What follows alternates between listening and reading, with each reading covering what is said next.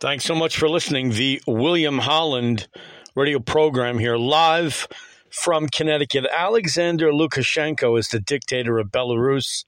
His country has just begun really to take delivery of some Russian nuclear weapons. And the reason why this is complete, not only is it complete nonsense, but there isn't anything anybody can do because there is no global hegemon, or I should say, countries that enter into nuclear agreements have no way to enforce what's been signed anyway. It goes back to the dictum that dominated Ronald Reagan. It's not about the agreement, it's who's doing the signing. Lukashenko in Belarus is not supposed to have possession or operational or tactical operational ability to have anything to do with deployed nuclear weapons. That's the agreement. Of course, it doesn't matter because we have a Democrat in the White House. This is the first time nuclear weapons have been deployed outside of Russia, really, since the Pershing missile crisis that dominated the Reagan presidency in his second term there, right on Checkpoint Charlie, which takes me to the Germany just published its first ever national security strategy. It's total rhetoric. It isn't worth reading. There are only two players that have paid attention to the increase in defense spending, which is something that the Donald Trump administration was successful, even though he balked every single day at South Korea and the Philippines. The Philippines has asked the United States to return to bases that it had to abandon under nationalist impulses of self-determination under the Marcos regime in the 1980s.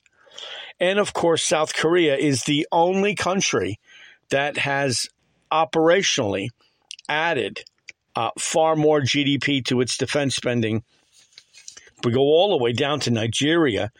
Its new president, Bola Tinubu, suspended the governor of the central bank. Now, he's leading hopes among everyone that the country is going to abolish its cumbersome system of multiple fixed exchange rates.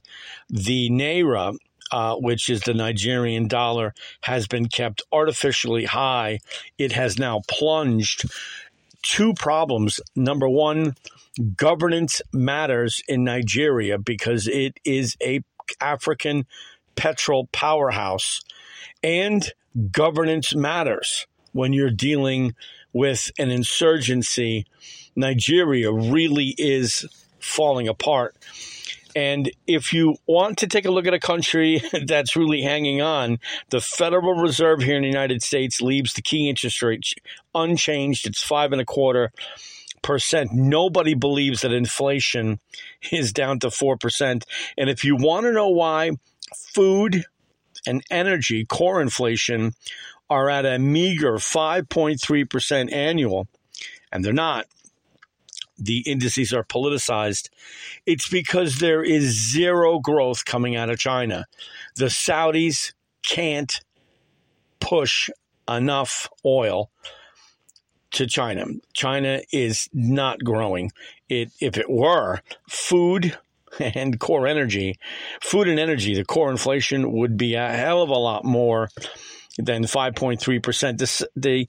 The Chinese central bank is balking again about, they're going to increase credit to everybody. The problem is the governing institutions that dominate China are so politicized. All the foreigners have been burnt. There isn't any FDI, foreign direct investment.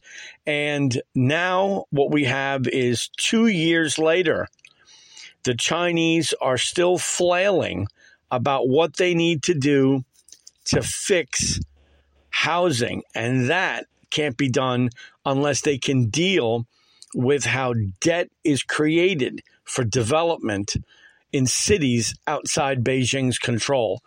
My name is William Holland. This is the William Holland radio program live from Connecticut.